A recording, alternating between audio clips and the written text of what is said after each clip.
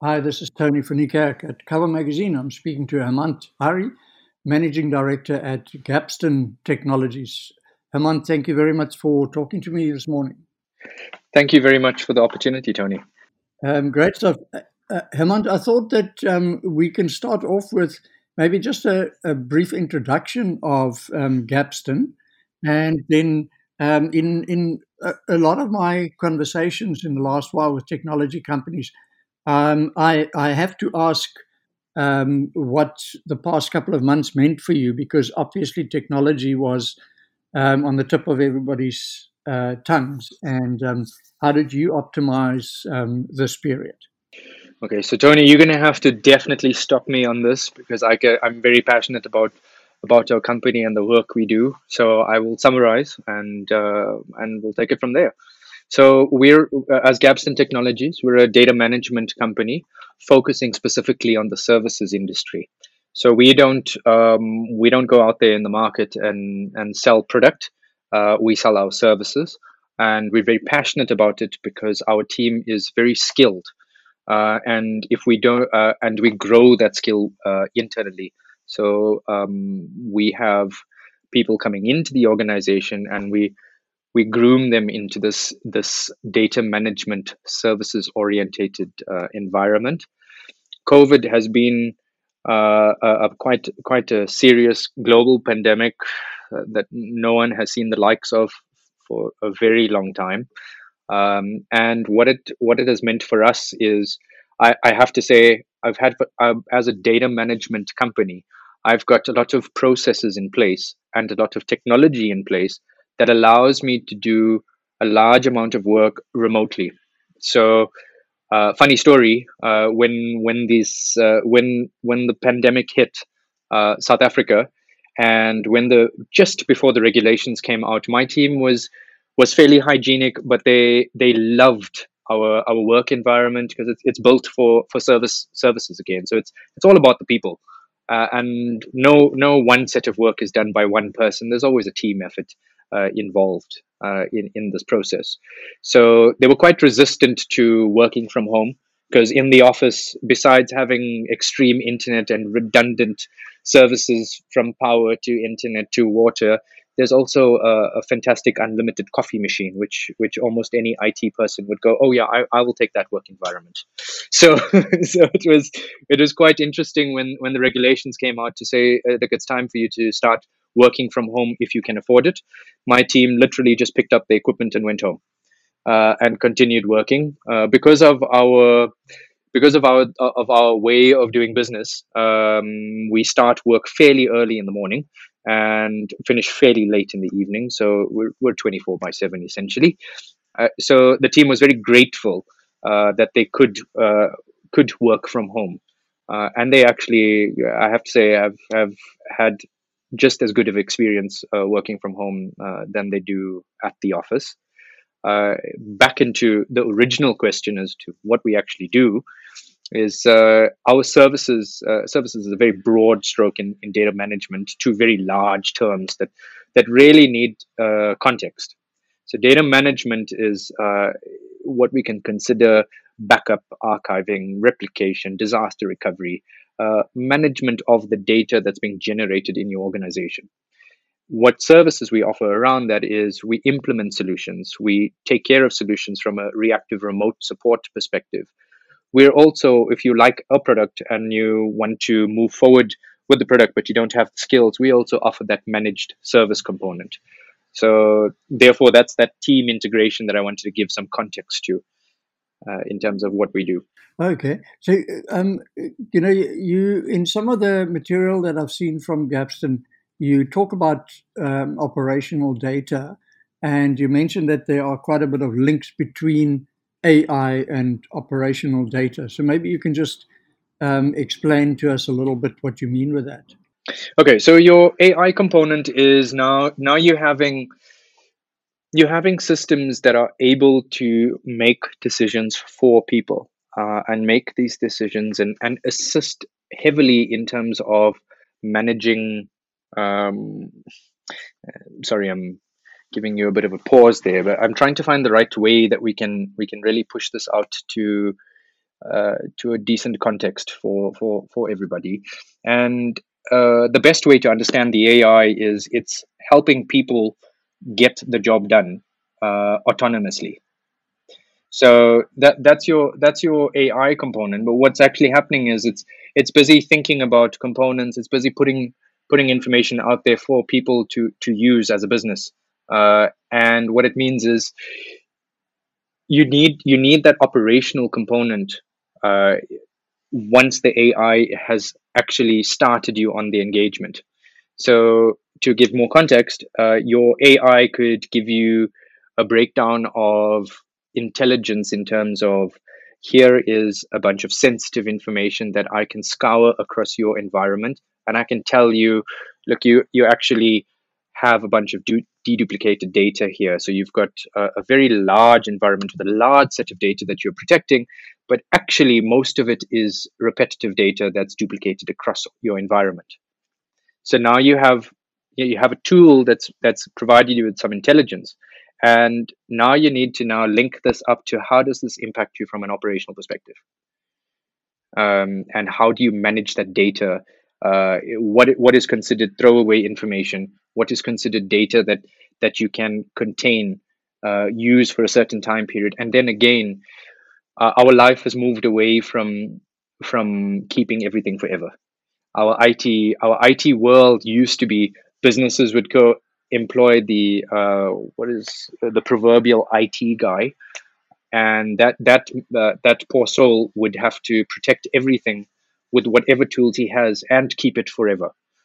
With the transition into a cloud first strategy, with pay for what you need, pay for what you use type of methodology worldwide, not only in your cloud but in a AAS world, in a as a service world, you are now as a business required to actually work out what is considered data that is valuable to me that I have to maintain, and actually I don't need to keep this other set of data that's potentially not required for more than a season.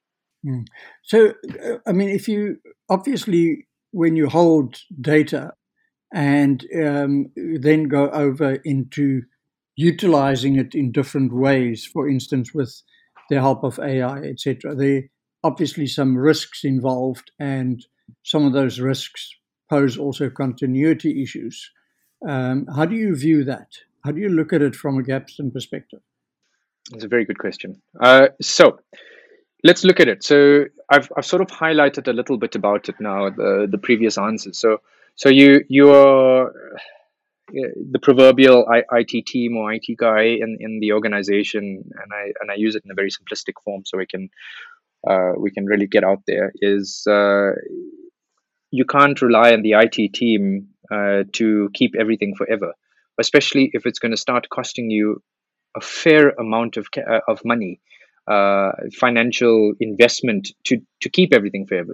So you now have Internet of Things out there. So it's one of the coin terms. IoT, you must hear it all the time, but that is a form of intelligence, artificial intelligence. You've got tools out there generating information. Though that tool is IoT specifically, if we can go into that a bit, is actually predicted to have zettabytes of data that can be out there. Now, there's no ways that everybody can protect everything forever. So it's a very and when you start talking zettabytes, yeah, it's fairly because I think the prediction is somewhere around 80 zettabytes or 70 zettabytes by 2025, generated by IoT devices. So that is and that was old statistics from a previous life. So it's quite astonishing to understand what machines and intelligent systems out there can generate, uh, and to provide continuity, and understand your risks associated with this. You have to start applying data management concepts, and that's where we come in. We know we have tools at our disposal. We have skills. We are permanently trained or continually trained to understand data management that is relevant in today's day and age. It's pointless having a data management company that still writes I'm going to use an analogy straight to tape, and I know somebody might get upset with me, but that's listening to this. But it's not that's not the intention. The intention is to say uh, there is a traditional way of doing a protection plan for yourself, but it's not just about protecting your data anymore. It's about understanding what you're protecting. It's about moving your data. It's about also destroying your data because it's legally supposed to be destroyed based on compliance requirements. So that's where we come in from a risk and a continuity perspective. Okay, if we look at it, I mean, I'm almost seeing one of the important parts is being able to understand and know or identify which data you can then destroy. Here we go. You got it. So it goes. So that's why I use the words. I really don't. I still prefer. There's a lot of traditional strategy that is 100% valid in today's day and age. The first thing that any company should be doing is a business impact assessment. How do you know, besides following compliance and regulation? So there is government or some regulatory board would tell us this is what you need to do with this X type of data with policies in an insurance company as a weird example. This is how you're supposed to manage your data. So there is some guidelines, but in other areas you need to apply some logic. So to my business, what happens if I lose this data? What is the business impact if I don't have access to this data? Those traditional strategies are still 100% valid in today's day and age. It's just forced on us with our new platforms and modernization of IT. So you're a client that sort of normally would come to you. Where do you start? What do you look at first? Wow, that I that's a good question, and we really don't have enough time for it, Tony. but let's touch on it in a few ways. So what we have is some customers come to us with absolutely nothing. Greenfields, they starting a process, and they engage with us. That makes the discussion very constructive because now we are able to provide guidance, and go to them and say, look, what does your board say? What does your regulation say? Okay, great. Now, what do you need from a business? Okay, have you done any impact assessments? Can we have a look at it? Can we assist you? So that's the greenfields approach. But then you have customers, and in today's day and age, you didn't just start out from nothing. You've started out somewhere, and these regulations did not exist 5 years ago, 10 years ago, 20 years ago. So there's a lot of established companies that now come to us and say, look, we desperately need your help. We've got we know what we know, but we need somebody that focuses on data management. And I think that's where our customer base is turning towards, or a large portion of our customer base lives. Is you have a bunch of very intuitive businesses out there that know what they are doing from a business perspective. They had the traditional sense of protection plans in place, but the regulations and today's modernization in IT requires you to almost have, I say almost because it's not doesn't fit perfectly for everybody, but in most cases companies are turning around and saying, look, I'm already software as a service. Why should I now employ somebody to now look after a service that I can switch off? So because now I sit with the risk as a business of an employed person with no work because I've now just switched applications, because that's how versatile and flexible IT is becoming. I can now switch providers at a cloud level, or a new cloud provider comes out with a new technology which allows me to do literally to just pump in data and it does everything else for me. And now I've got a bunch of people, humans, that I've now employed to do something that they are not relevant for anymore. So that's where we come in, where we say, look, everybody's relevant, and an IT guy's job is never backup. It's always 4 or 5 other tasks, where backup is sort of the last task on the list, that sort of just gets pushed onto the technologists in the organization. So now businesses have the ability to come to us and approach us and say, look, just take care of the backup component or the full data management component. And where we help is we also help reduce costs. So yes, it's actually it's actually more cost effective to use a company that's 24/7, that doesn't get sick, that doesn't have a flat tire, that's always available for a phone call. Because the one guy who's worked a 12-hour shift is now gone to bed. There's somebody else that's on shift, that's bright and sparky at 12 o'clock in the night. You won't get that with a permanent employment. Yeah, and also, I mean, the one of the big challenges, we're a small business, but we also face that, is to keep up with all these changes and the changes in the legislation, etc. If that's not your core business, but you have to, for compliance purposes, stay up to date. Yeah, and that basically leads us nicely into a next discussion that I would like to have with you around poppy, the papaya, and then see how that impacts, and maybe share a bit of your knowledge around what's happening in that environment and where do you fit into that. Okay, great. So we, as an organization, you're 100% hit the nail on the head.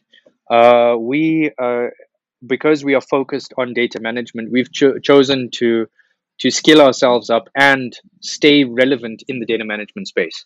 So we work on global efforts. So the products that we use are globally used. So we actually have to adhere to GDPR regulations besides just the PIR, the Poppy Act down here in South Africa. Our team has got a broad set of skills in understanding that. I would definitely say we are no specialist in the personally identifiable information, but we have the technology, and we can marry that technology with data management, and whatever regulation is thrown at us, we can provide advice and get our customer base across the journey for regulation purposes. Mm-hmm. So yeah, I mean, I look forward to having that discussion with you next, because it's obviously very important in the financial services sector. So, thank you very much for this discussion. Very insightful. And I look forward to our next discussion. Thank you very much, Tony, for the opportunity. Appreciate it.